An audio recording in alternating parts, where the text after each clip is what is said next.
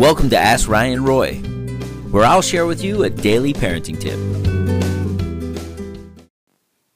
So let's talk about itsy bitsy spider, patty cakes, head, shoulders, knees, and toes. These nursery rhymes and all of these things help engage all of your child's senses. So when you have little children, infants, you can start this as early as they're infants, or even when they become toddlers, the way they learn is through fun.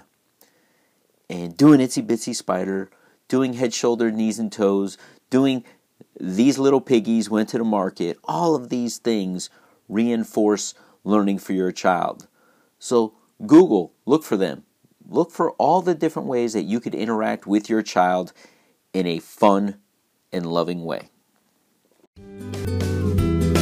Hey, thanks for listening to Ask Ryan Roy. If you want to learn more about what we're doing to empower parents everywhere, please visit us at BeTheDadYouWishYouHad.com.